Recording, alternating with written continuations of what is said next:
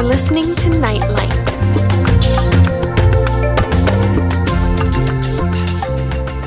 Hi and welcome to the latest edition of Nightlight. So nice to be back with you. On today's program, we're going to be meeting Dr. Kent Hovind, also known as Dr. Dino. Dr. Hovind is a world-renowned evangelist and advocate of creation science, and his comprehensive 7-part creation seminar has been translated into 32 languages and made quite an impact around the world. We have a guest tonight on Nightlight. I'll be speaking to Dr. Hovind over Skype and asking him not only about creation science, but also about his time in prison, his views on the end time, his favorite Bible verse, a whole variety of different questions that have been sent in by those on our Nightlight mailing list who I invited to take this opportunity to ask Dr. Hovind any questions they may have. Dr. Hovind's going to be talking to us from his new Dinosaur Adventure Land that he's building in Alabama in the USA. But before we connect with him, let's start with a song from Jerry Palladino.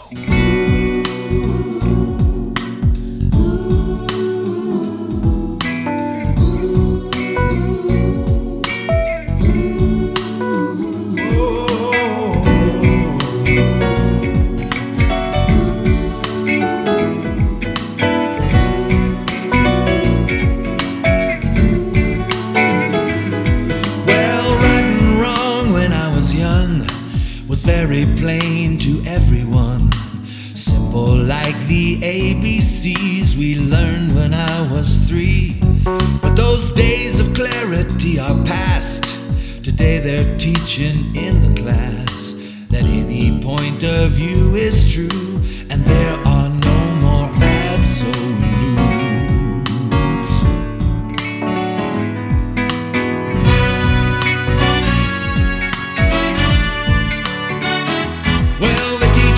Descended from the ape, so monkey ways we imitate. We follow where our impulse leads and do just as we please. Yes, morally we've been advised to do what's right in our own eyes. And now we're feeling free at last. Our society's crumbling fast and we're headed back to the jungle, 'cause we're throwing out all of the rules.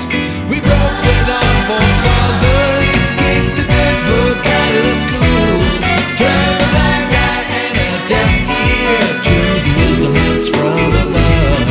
So it's back to the jungle, unless we get back to the God of love.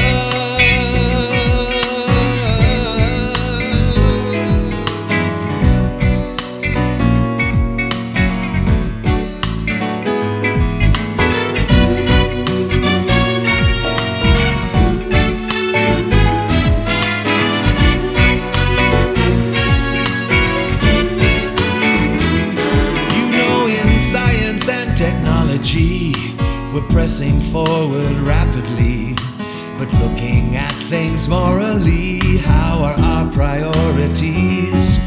We save the whales, the bats, the pests, but kill our babies in the nest. We search for life in outer space, but can't get along as a human race. Oh, television's laid, good taste aside, Pandora's box is open wide. Now good is evil and evil's good, or so says Hollywood. We've all acquired a taste for blood. A show without some is a dud.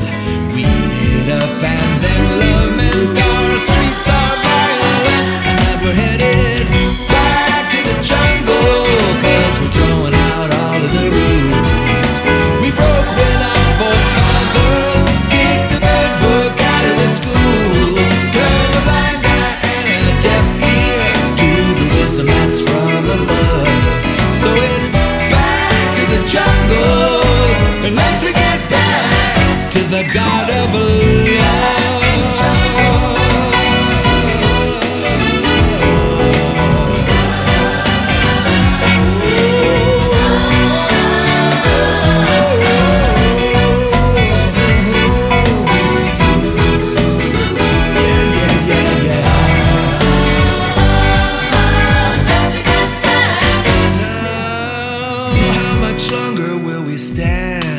the mass confusion in our land.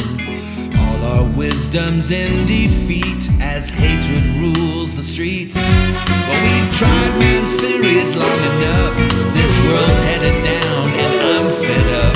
Let's wake up now and buck the tide and stop this downward slide, because we're headed back to the jungle, because we're throwing out all of the rules.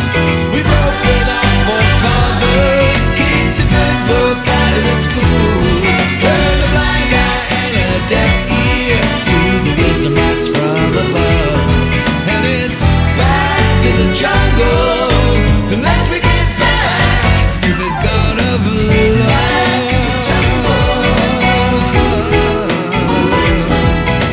We broke with our forefathers, kicked the good book out of the schools, turned a blind eye and a deaf ear to the wisdom that's from above.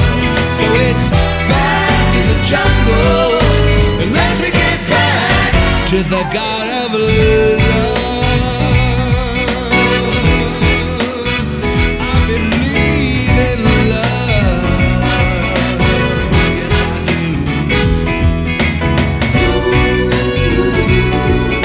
We gotta get back. We gotta get back. We gotta get back. We gotta get back. We have got to. We gotta get back. We gotta get back.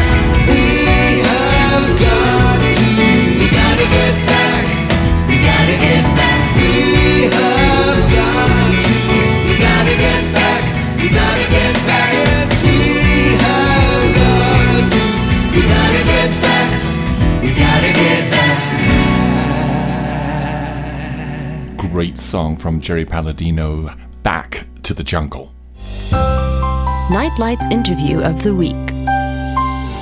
And our Nightlight interview this week is with Dr. Kent Hovind, who is talking to us over Skype. Dr. Hovind, I asked my listeners to send me some questions that I can ask you on their behalf, and I have a nice variety of questions to ask you here. But first, for those listening who are not familiar with you or your ministry, maybe you could briefly tell us about how you came to know the Lord, your testimony. Okay, my name is Kent Hovind. I was born and raised in East Peoria, Illinois. When I was 16, someone asked me if I was going to heaven, and I said, I don't know. I had been raised in the Lutheran Church, the Methodist Church, and the Mennonite Church, and did not know for sure if I was going to heaven or not, but they explained to me how Jesus died on the cross and rose from the dead, and I said, I believe that, and they said, well, now you need to receive him as your Savior. And so February 9th, 1969, I prayed and asked the Lord to forgive me and save me, and got born into God's family. And over the next few months, things began to radically change from the inside out. It was God on the inside changing me.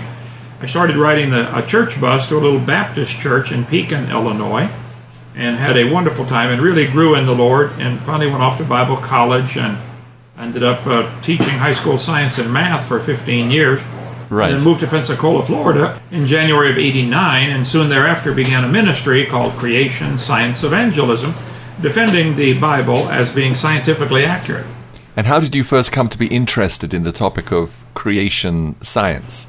Sure, I was through college majoring in, learning about science and being to be a teacher. I taught high school science and math, as I said, for 15 years. Then I realized right away that what I was being taught in my public school and my first year and a half at the secular college, I realized this evolution theory does not match the Bible, what they're teaching me in the Bible. I said, somebody is wrong, and I'm determined to get to the bottom of it. And I read some great books by Henry Morris and Dwayne Gish and the early pioneers in the modern creation movement that really, really strongly influenced me. So I built the ministry, I guess, founded on that the Bible is true and it can be defended scientifically. That's very interesting. I have a question here from a listener who asks what you consider to be your main goal in life. What have you been trying to achieve with your ministry?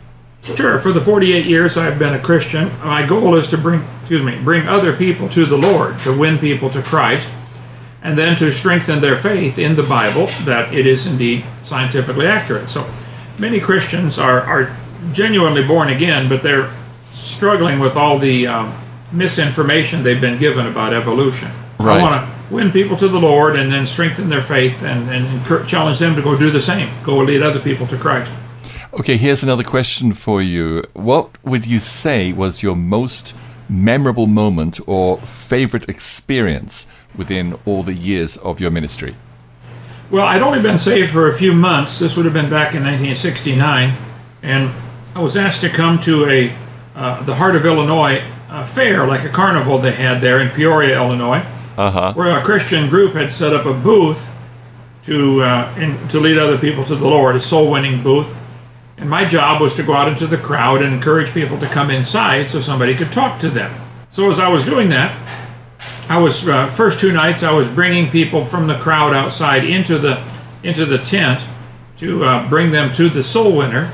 And I think it was about the 3rd night, if I recall, I went out, and this big old football player, we had a questionnaire they filled out, and one of the questions was, would you like to get to know God better? And if they said yes, I was supposed to bring them inside to the soul winner. So I brought this guy back, and there was all the soul winners were gone. They were all winning, gone to eat or something. I don't know, but they weren't there. And so he said, what do we do now? And I said, well, I guess I'll show you. So we sat down in the chairs, and I took a gospel tract out of my pocket of God's 4 spiritual laws, and I read the whole thing to him. And at the end it said, pray this prayer to receive Christ. I said, would you like to pray this prayer? He said, yes, I would. Wow. So I simply read the prayer.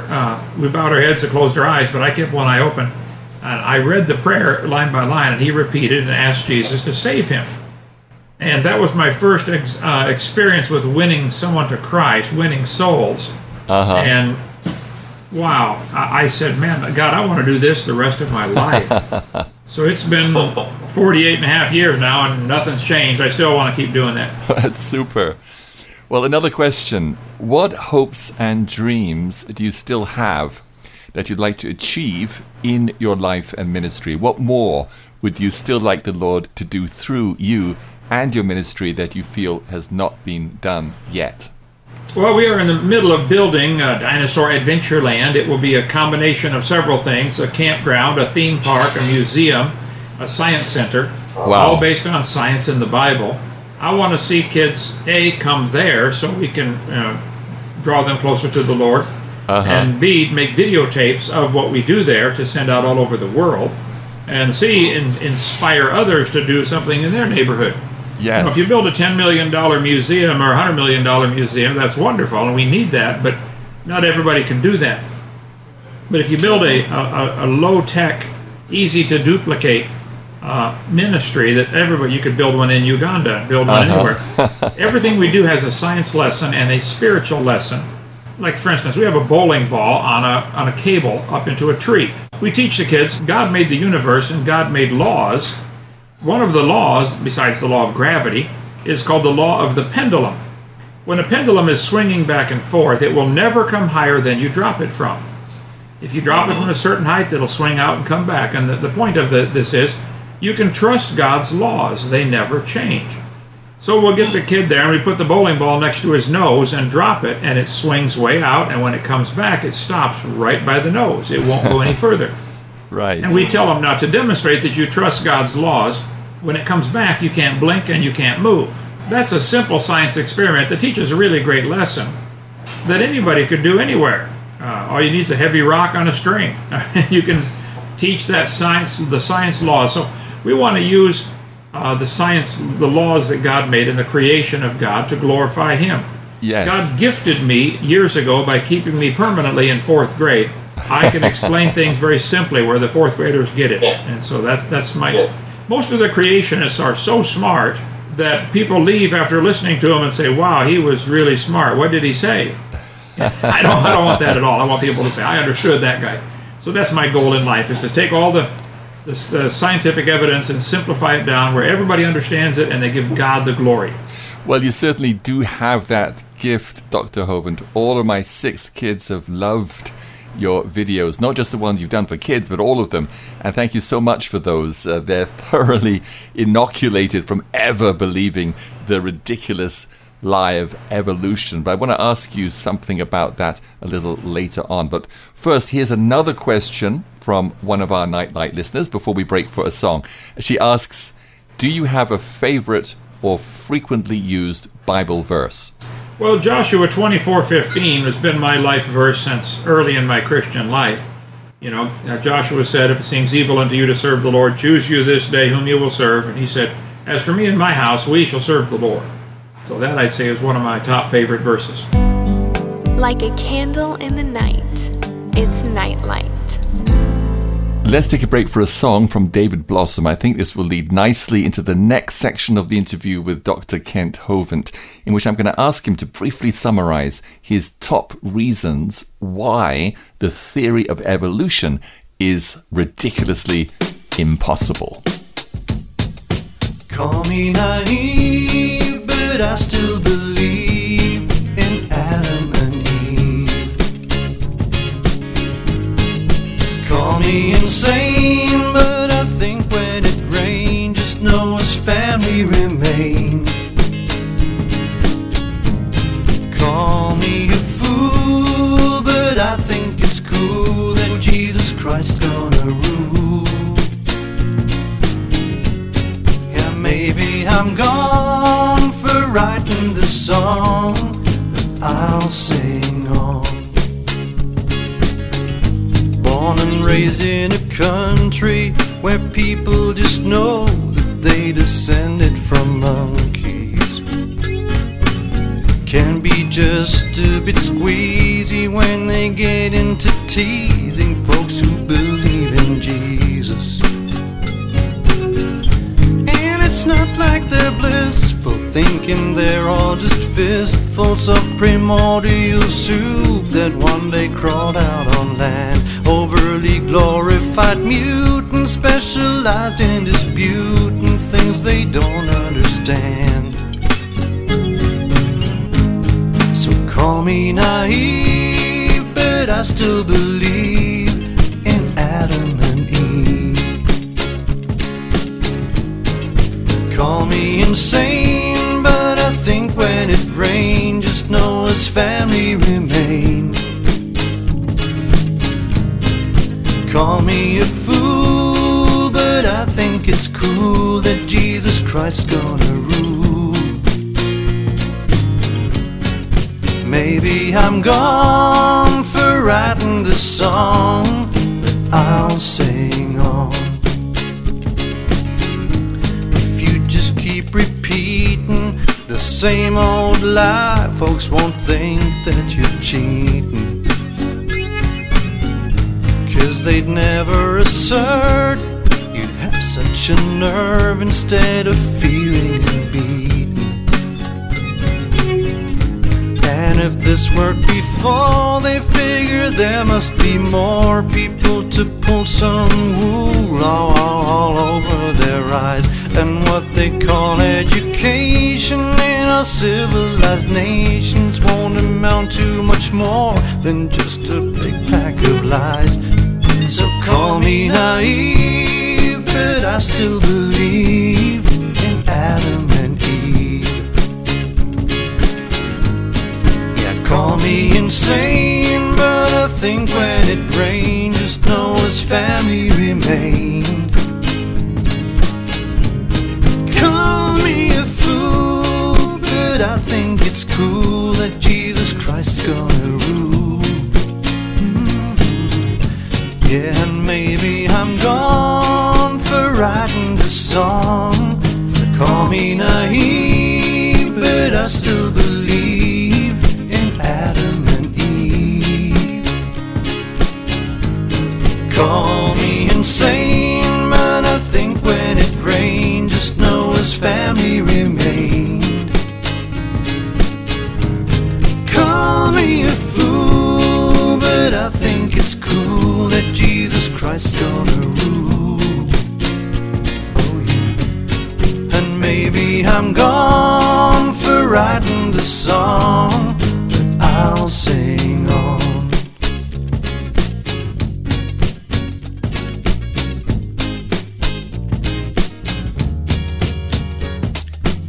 And That's David Blossom's song called Adam and Eve. I hope you're listening to the lyrics of these songs because they're really spot on. They're absolutely terrific. Nightlight. What a delight! And we're talking with Kent Hovind over Skype. He's talking to us from Alabama from his new Dinosaur Adventure Land. Kent, let's turn now to the topic of creation science. When many people think of you, it's in context of your ministry of debunking the lies of evolution. Let's spend a little time on that. Maybe you could briefly just summarize your top reasons why the theory of evolution just is impossible. It couldn't be true. Well, the first thing I do in the debates, and I've done about 120 of them now, is I define the word evolution. Exactly what are we talking about? I give it 6 different meanings or levels or stages of evolution. Number 1, you would have to have what they call cosmic evolution. That would be the origin of time, space, and matter. How did we get here? How did space get here? Where did matter come from? Where did energy come from? Where did the laws come from? Right. Of course, the Bible answers that in the first verse. In the beginning, God created the heaven and the earth. The cosmic evolution is step 1, for which there is absolutely no scientific evidence that it happened anything other than God doing it. The atheists have tried to come up with a theory to answer that called the Big Bang Theory. Right. They say, well, one day nothing exploded and made everything. That's not an answer. That's a fairy tale. So cosmic evolution is number 1. Number 2 would be chemical evolution. Because according to their Big Bang, the Big Bang would have produced hydrogen or helium. Well, how do we get all these other elements? You're going to make gold and silver and platinum out of hydrogen gas? I want to see how that happens. Number 3, you have to have stellar evolution. The stars have to evolve. And no one's ever seen a star forming. They see stars blowing up once in a while, but they never see one forming. So that's not observable. So the first 3 levels or stages of evolution are purely religion. Right. They believe in them, but they don't have any science for that. Number 4 would be organic evolution, where life has to get started from non-living material. And nobody's ever seen that. They can't even make it happen in the laboratory. One atheist said, well, Hovind, suppose scientists make life in the lab someday. What are you going to say then? I said, well, first place, they are nowhere close to making life in the lab. But if they could make life in the lab, I guess that would prove it takes intelligence to make life, wouldn't it? That would prove creation, not evolution. Right. Number 5, you have to have what's called macroevolution. That's where animals change to a different kind of animal.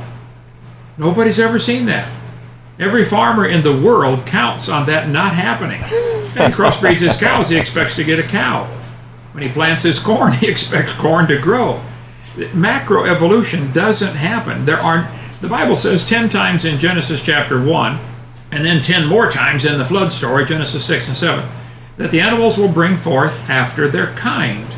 And it uses the word kind, not species. A dog and a wolf and a coyote are different species, but they're the same kind of animal, and a 5-year-old knows that. There are 8 species of bears in the world: black bear, panda bear, grizzly bear, and they might have had a common ancestor, a bear. They're the same kind of animal. So God told Noah to bring onto the ark 2 of each kind, not 2 of each species. Right. Anyway, so number 5 is called macroevolution, where an animal changes to a different kind. It's never been seen. Never. Number 6 is what we call microevolution, and I object to using that term, but they do, so we explain it. Microevolution would say variations happen within the same kind. You get big dogs or little dogs or hairy dogs or hairless dogs, but you always get a dog. So variations within the kind, number 6, now that one is science, microevolution. And in the mind of the evolutionist, those little changes that we observe can somehow magically add up to macroevolution. So they're going to give your students in school thousands of examples of number 6 and try to make them believe that that proves the whole theory. And it does not. Right. It actually proves the Bible is correct. So the first thing I do in the debates or discussions is define this word evolution. What are we talking about? And that usually shuts down the whole debate right there, because all they can give from then on is examples of number 6, microevolution. I say, guys, that's just a variation of the same kind. That's not evolution. Nightlight Insights. Wow, that's a really good list. And of course, since the video series that I watched with my kids over 10 years ago, there have been many more advancements in science, such as a fuller understanding of the complexities of DNA. Have there been any recent developments that you would say has strengthened your arguments against evolution? Well, there are discoveries all the time that indicate this cannot be explained with any evolution. The deeper they get into the DNA and discover how amazing this is. You know, one person's DNA, if you extracted all the DNA out of your body, it would fill about 2 tablespoons. No, 1 tablespoon. Okay. But if you tied it ends to end and stretched it out, it would go from Earth to the moon and back 10,000 times or something. It's phenomenal. Wow. Gosh. That is the code to make you. Your body has that incredible computer code to make new cells and make eyeballs and make ears, etc. That's a phenomenal code. Darwin didn't know anything about that. Never heard of DNA or even chromosomes, I don't think, in Darwin's day. They thought the cell was a simple little sack of jelly. Now we know it is more. Each cell in your body is more complex than a space shuttle. Wow. The average person has probably 100 trillion cells with a T. I mean, there's only 7 billion people on the world, so you probably got more cells in your hand than there are people in the world. Wow. It's phenomenal. So I think the more research we do, the more people ought to stand in awe and say, wow, what a mighty God we serve. But instead, they try to figure out some way to explain it, naturally. If I told you, I want you to explain how computers got here, but you cannot use man as your answer, could you give me a naturalistic explanation for how computers could arise? Well, no. Somebody had to do it. And that's what we're doing now in our science class. We're saying, we want you to explain how the world got here, but you cannot use God as part of your answer. Okay, well then, conversation's over, because you've eliminated the only logical answer by your stupid rules at the beginning. Now, who is God and where did he come from and all that stuff? That's a different set of questions. But the fact is, there had to be a God to design all this. Yes, absolutely. Ken, where online can people go who haven't seen your videos and your classes on creation science? Can they search for you on YouTube? How can they find you? Sure. Our website is drdino.com, D-R-D-I-N-O, Dr. Dino. YouTube, I do every day, sometimes several a day, answer questions and talk about various things. That is just my name, Kent Hovind, K-E-N-T, H-O-V-I-N-D. Kent Hovind Official is our YouTube channel. They can call our office and get our video series. It's $50 for the whole 18-hour seminar. And it's 855-BIG DINO, like a big dinosaur. 855-BIG DINO. They could come to Lennox. We have a little bookstore there. Way out in the country, and traffic is. We had a car come by yesterday, I think, so we don't get a whole lot of traffic. Don't get any traffic. It's wonderful out there. We love it. Is it a work in process, or are you already open? We've already had over 1,000 visitors come through to see what we've got going, so we'll probably never be done. But it's done enough. People can start coming now if they want. Right. If they visit your website, they can see pictures of it and your interesting science experiments and all. Yes, sir. Yep. And we'll be adding stuff to it forever. I feel all right when I'm listening to Nightlight. Nightlight. You're tuned in to Nightlight. Dr. Hovind, I'm going to play you a song now that I always hoped that you would get to hear because I think you'll really enjoy the message and the humor of it. This is Jeremy Spencer asking, did Charlie make a monkey out of you?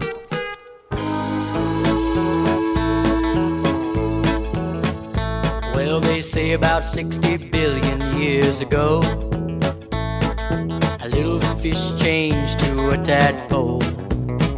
Sprouted legs and grew some hands, then it crawled out on the land. Changed from a reptile to a monkey, then a man.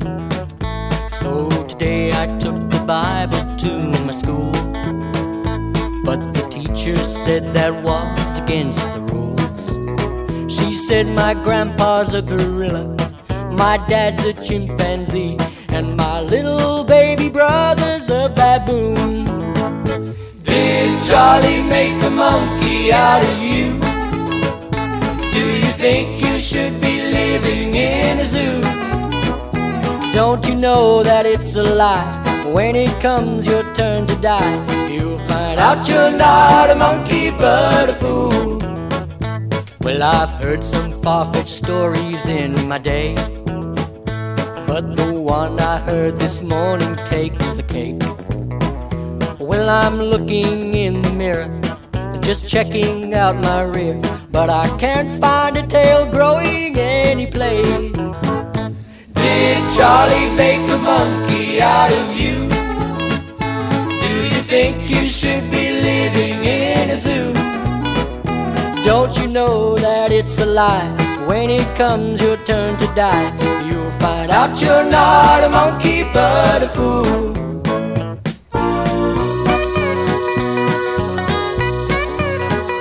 So I stood up to the teacher and told the class, I can't swallow this baloney about our past. Evolution really stinks. There's too many missing links. To believe all this is just too much to ask. Did Charlie make a monkey out of you? Do you think you should be living in a zoo? Don't you know that it's a lie? When it comes your turn to die, you'll find out you're not a monkey but a fool. Did Charlie make a monkey out of you? Do you think you should be living in a zoo? Don't you know that it's a lie? When it comes your turn to die, you'll find out you're not a monkey but a fool. You'll find out you're not a monkey but a fool. Don't let Charlie make a monkey out of you.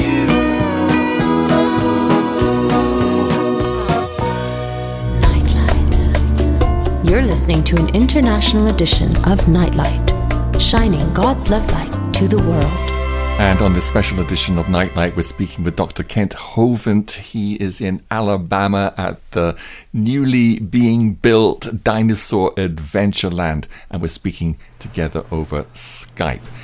Kent, I have some questions now, and you don't have to answer them if you prefer not to, about your time in prison. Sure. I remember being shocked and disappointed when I heard that you'd been sentenced to prison, as it seemed that your ministry of exposing the big lie of evolution was being so effective. But it didn't really surprise me that the enemy tried to shut you down and shut you up.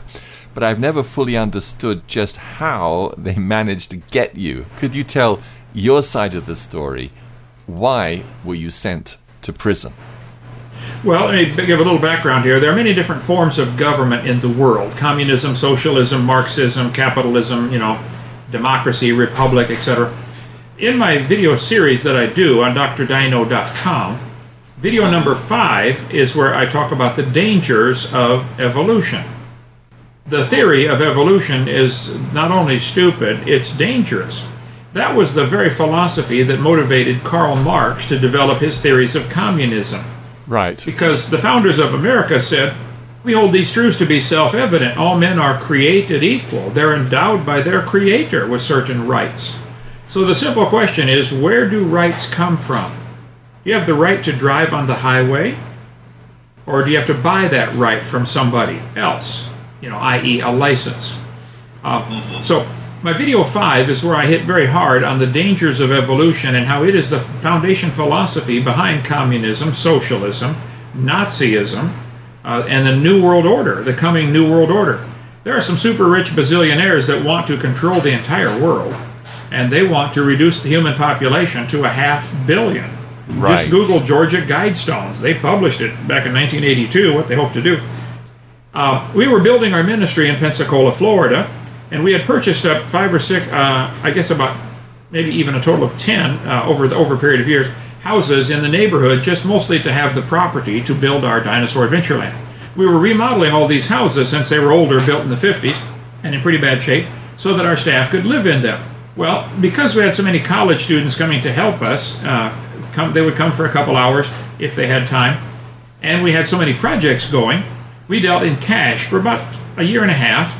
My wife would go down to the bank and get $9,500, and then when students showed up, we'd hand them the pickup truck and $3,000 and say, go buy shingles or go buy cabinets or whatever. And so we had a lot of building projects going all simultaneously. And so I didn't want to trust all these college students with the truck and a credit card because they may come back, 6 months later, thanks for the vacation. So we dealt with cash, and the pastor said, try to keep your withdrawals from the bank under $10,000, or else they might think you're a drug dealer. Well, Congress passed a law years ago that said if anyone takes out over $10,000 in cash, the bank has to fill out a form called a CTR, Cash Transaction Report. So the drug dealers started saying, well, hey, let's go take out $9,500 in the morning and then take out $9,500 in the afternoon, and we can evade that report because you have to do $10,000 at one time. So Congress passed another law that says if someone does 2 transactions in one day that are under $10,000, but they total over $10,000, they are now breaking the law and they are evading the reporting requirement. It's called structuring your transactions. So that when they came and arrested me, first they came with a SWAT team to our ministry and said, get every DVD number 5 you can find. Wow. They went through with a fine-tooth comb and stole every DVD number 5, where I talk about the dangers of evolution. They took me to trial, and my wife, to trial for structuring. I said, I don't know what that is. They said, well, fine, because after about a year and a half of using cash, we decided to go ahead and get credit cards, and we did. And so we stopped all this back in 2002. Well, 2006, they came in and arrested me for structuring. I said, what is this? They said 4 years ago and 5 years ago, you took your money out of the bank in amounts less than $10,000. I said, yeah? Well, that's against the law. Well, it's not against the law, but that's the best they could find on me to lock me up because they didn't want me to teach what I was teaching on video 5. So anyway, my attorney said, Kent, don't even give a defense. There is no crime here. You did not break any laws. Don't even say anything. Don't give a defense. So after the government put on their dog and pony show for 2 weeks, the jury was completely confused. My attorney simply got up and said, folks, the law says you have to take out more than $10,000. Kent never did that. The judge, they stopped the trial, held a recess, and the judge came back with a new jury instruction and said, if you find Kent Hovind took out less than $10,000, you must find him guilty. Gosh. Which, of course, is not what the law says. She really changed the law, this woman judge did, to be sure that I was found guilty. Sure enough, the jury found me guilty because I was guilty of taking out less than $10,000. I mean, haven't you ever taken out less than $10,000? Okay. So at sentencing, the judge said, maximum sentence for this is 0 to 6 months. But your crime is worse than rape. I'm enhancing this to 10 years. What? Gave me a 10-year sentence for taking our own money out of our own bank to pay our own bills. Yes, sir. Happened to me. While I was in prison, they moved me 32 times to keep me quiet. Didn't work. My gosh, so it was persecution pure and simple. I was almost done serving my time, ready to get out, and they brought a new charge against me of mail fraud for mailing a letter to the courthouse. What? That carries a 20-year sentence. Mail fraud does. Gosh. One juror refused to vote guilty, or I would have gone to prison for 20 more years. Gosh. It came that close. Wow, so it's a miracle that you're out of prison now. Yeah, I've been out almost 2 years and loving it. We're building our place. Straight north of Pensacola, 70 miles, is a little bitty town called Lennox, Alabama. And that's where we're building our Dinosaur Adventure Land. Tell people, come on down and bring a hammer. We got a lot of work to do. It's never completely dark when you're listening to Nightlight. I have another question here related to your time in prison. Of course, nothing happens to God's children, especially to those who are wholeheartedly serving Him. That's not a perfect part of His plan. Looking back now on your years in prison, what lessons did you learn from it? In what ways was it a positive experience? Yeah, half the Bible's written from prison or by people who went to prison, so that's not a problem. So, yes, I was able to lead 800 men to the Lord. I was able to read a lot and change my theology on end times. Just that was worth a lot, to see the truth that I had been deceived about, the rapture. God forced me after this prison thing to move out of Pensacola up to this new property, which is just amazing. Nearly 150 acres.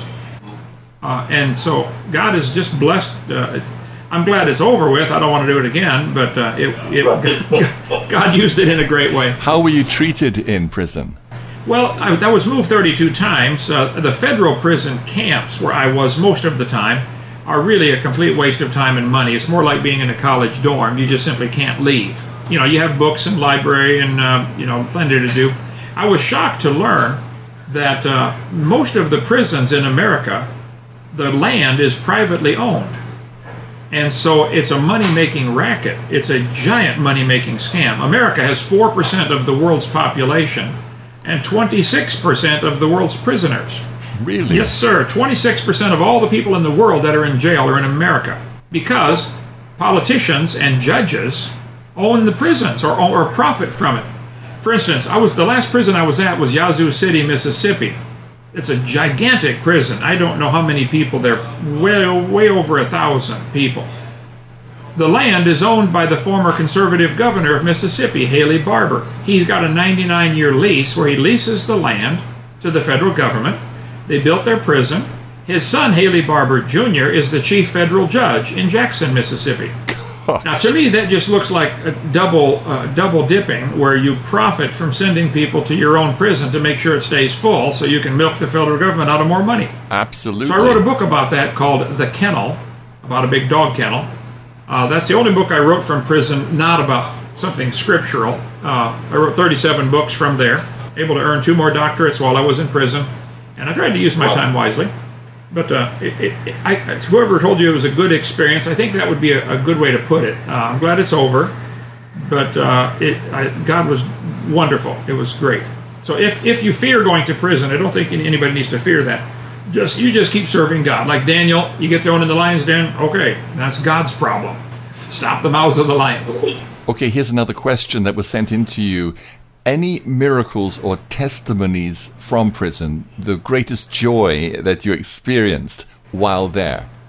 It's always amazing to watch someone receive Christ and then begin to grow and change. To me, I never get tired of seeing that miracle. I was able to lead about 800 men to the Lord. I didn't keep exact count. I counted for a couple months and then just multiplied and guessed it, about 800. Was that one by one, or were you able to lead meetings? How did the soul winning happen? Yes, we had Bible study 3 or 4 times a day, and people would come in my room or in the chapel buildings. The federal prison camps, as I said, I was there most of the time. They are much easier. The last year I was in county jail, which is horrible. That's where you have the orange uniform and all crammed in one room, and it's just inhumane what they do. But still, I held Bible study 3 or 4 times a day, and was able to win many men to the Lord and see radical changes. I answered a lot of mail, about 18,000 letters, I think, from prison. It's just a great place to get caught up on stuff. Oh, walk the road of yesteryear. Try to remember clear just what I'm doing here. Oh, I remember. We're boxers in a fighting ring. The devil's got a nasty swing. I think I'll knock him out. Yeah, that's what it's all about. So take a stand. Stand up for Jesus. He's from Santa Claus. Take a stand. Let's try the royal banner. We'll let it suffer loss. Now it might get real tough. You may think you had enough, but don't give up your place. It's worth the dangers that we face. The enemy's no gentleman. He's got his own messed up plan, but you can bring him down. Just don't give him an inch of ground. So take a stand. Take a stand.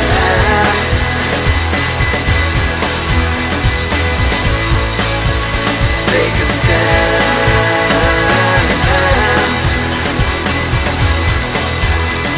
I try to live and for my pleasure, but love and soul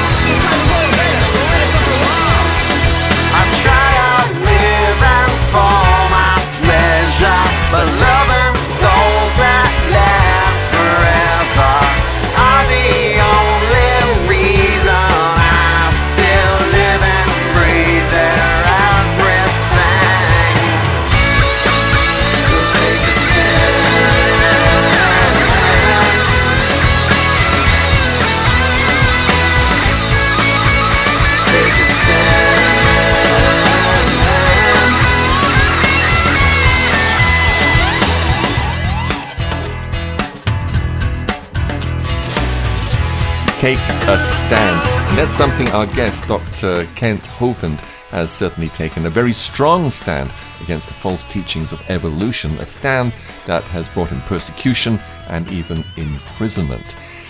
Doctor, here's a related question from one of our listeners. She asks, any advice on how we can prepare our young people to face the ridicule of peers at school or universities? Any good resources that you could suggest?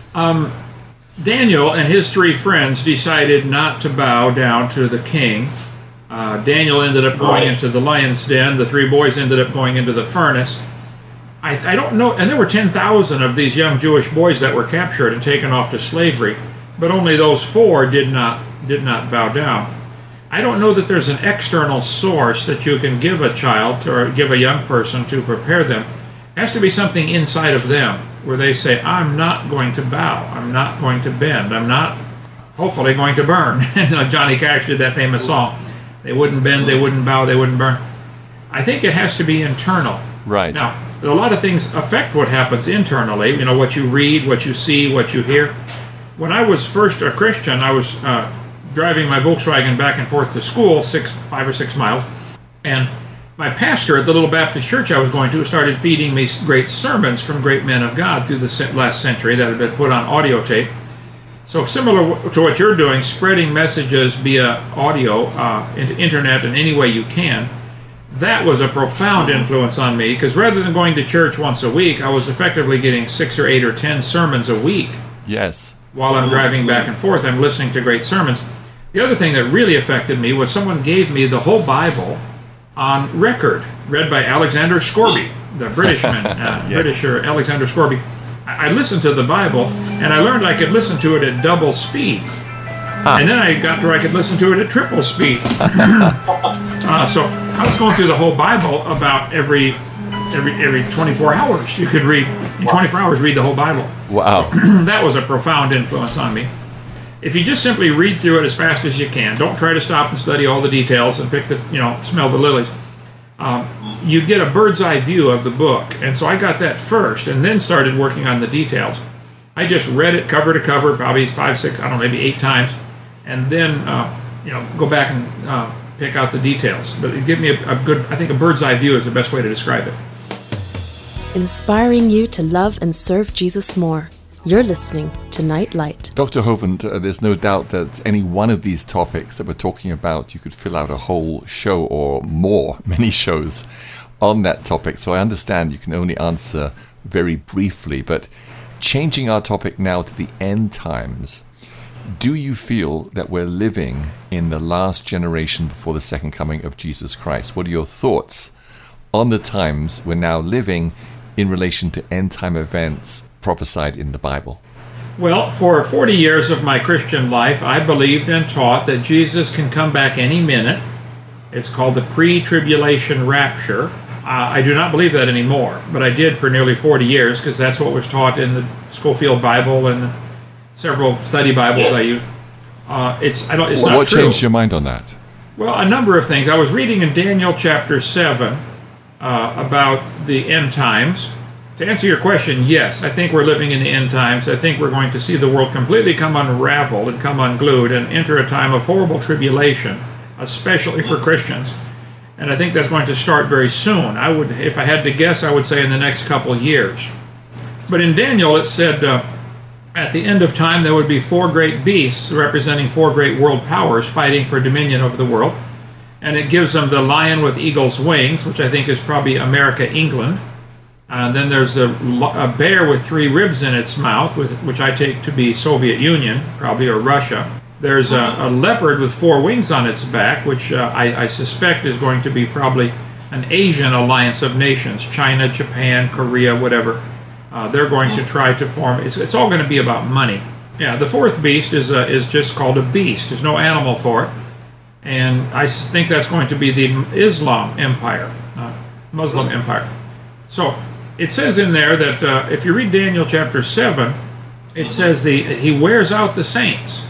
I thought, now wait a minute, I thought the saints are gone. No. Then I went to Matthew 24, where Jesus' disciples asked him a simple question. Lord, when are you coming and what's the sign? And he goes for the next 20 verses and answers their question. At the end, down in verse 29, he says, after the tribulation, the sun and the moon are going to go dark.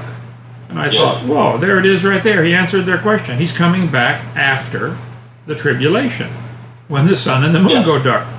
So I chased it down and found there are 10 references in the Bible to the sun and the moon going dark. The first one's Isaiah 13:10. The last one is Revelation 6:12. So we are raptured out. If you're reading through the book of Revelation, at chapter 6, verse 12, we're raptured out. But the 11 verses before that describe a horrible time of tribulation, which we're going to be here for. While I was writing my book, I was publishing different chapters of it on the internet, and people were writing in comments. And many people asked me, Kent, when is the Lord coming? And I said, obviously, I don't know, but this would be my guess. If I had to guess, I would guess 2028. And here's my reasons why. And I give about 10 or 15, 20 reasons why I chose that date above all others. So I would just be a wild guess, but I think 2028 will be the rapture. And I don't think there's going to be many people left alive to go. They're killing Christians now by the hundreds in many countries. They're trying to wipe them out completely in some countries. It's awful what's happening, and it's coming to America and England. Well, look what's happening in England right now. That's your country. Nightlight, keeping you in tune with the times. Okay, well, we have time maybe for one or two more questions. Here's another one for you. What message do you have for us, if any, at this time in your life? Well, Jesus said at the end of time it's going to be worse than it was in the days of Noah, and the persecution is going to be the worst ever. In Matthew 5, 6, 7, he talks about that. It's going to be a time of tribulation like we've never seen. I would encourage Christians to, be sure you're saved, get your head full with Scripture, because you're going to need that to hold you through times of trial and testing. And quit worrying about stupid things that aren't going to matter. It's not going to matter who threw the ball through the hoop or who knocked the ball into the hole in the dirt. Those things are not going to matter one day. We need to quit playing with the dumb stuff and start getting on the real serious stuff of winning souls, drawing people to the Lord. 2 Chronicles 7:14 is the only solution for America's problem. If God's people, which are called by His name, would humble themselves and pray and seek His face and turn from their wicked ways, God would fix the problem. So I would encourage everybody, you go look in the mirror and say, if everybody in America was just like me, or everybody in my country, whatever country you're in, if everybody was just like me, could God bless this place, or would He have to punish it? What sin is in your life? That's what you got to look at. Say, God, if you're not happy with me, help me get rid of this. So I just want to see revival. I'm not trying to save America or save the world. I'm trying to save souls. There's flood on the rise, coming soon, a floodlight. Take heed and you may survive. Every man has a choice to follow truth or Satan's voice. God's word will keep you alive, just like in the days of Noah's Ark. Few souls believed. Now the days are getting dark and many are deceived.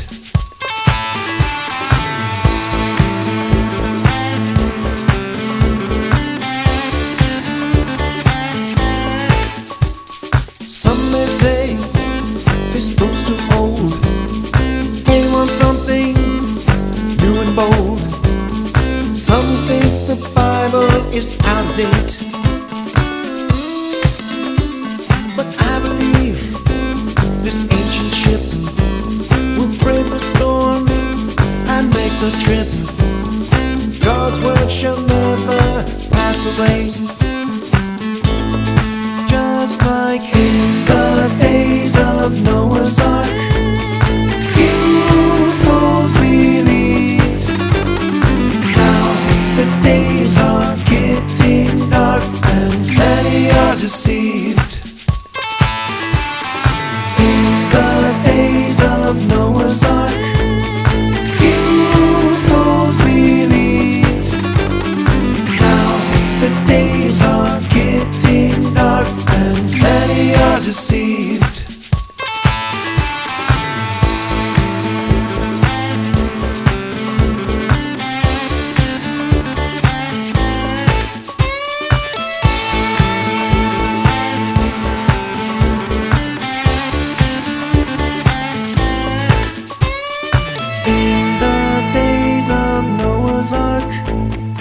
few souls believed. Now the days are getting dark and many are deceived.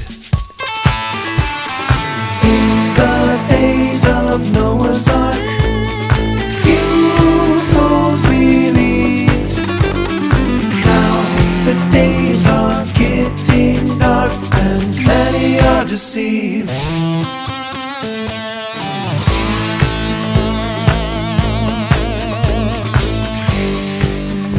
That's Philip Johnson. As it was in the days of Noah, so shall also the coming of the Son of Man be, Jesus. Well, between now and then, we have some dark days ahead, but would you agree, Dr. Hovind, that although it's going to be a terrible time of persecution for Christians and those of other faiths, it also says in Daniel that they that know their God shall be strong and do exploits, and it's also going to be a great time to be alive because the Lord is going to do some awesome things to protect his children and manifest his power through them. Oh, absolutely. I would go back to Daniel and Shadrach, Meshach, Abednego as examples. Those who, when those three boys did not bow down, where were the other 9,997? They had their head on the ground and their butt in the air, bowing down to this image. But we don't know, and we don't know the names of any of them. We know about Shadrach, Meshach, Abednego. So you're right. This is going to be a time of great testing. Most Christians are probably going to fall away. In Revelation and Daniel 7 and Revelation 5, it talks about 10,000 times 10,000, 100 million who were martyred. Well, there are 400 million claiming to be Christian right now, or 500 million, whatever the number is. Why only 100 million martyred? Where's the other, 300 or 400 million? I'm not saying I want to be a martyr. I'm going to try to avoid dying and make it the last thing I do. It's going to happen, and we need to be, stay close to the Lord. It's going to get really bad. Dr. Hovind, unfortunately, we are out of time, but thank you so very much for taking your time to come and share with us. All right, well, thank you for having me, brother. Call anytime.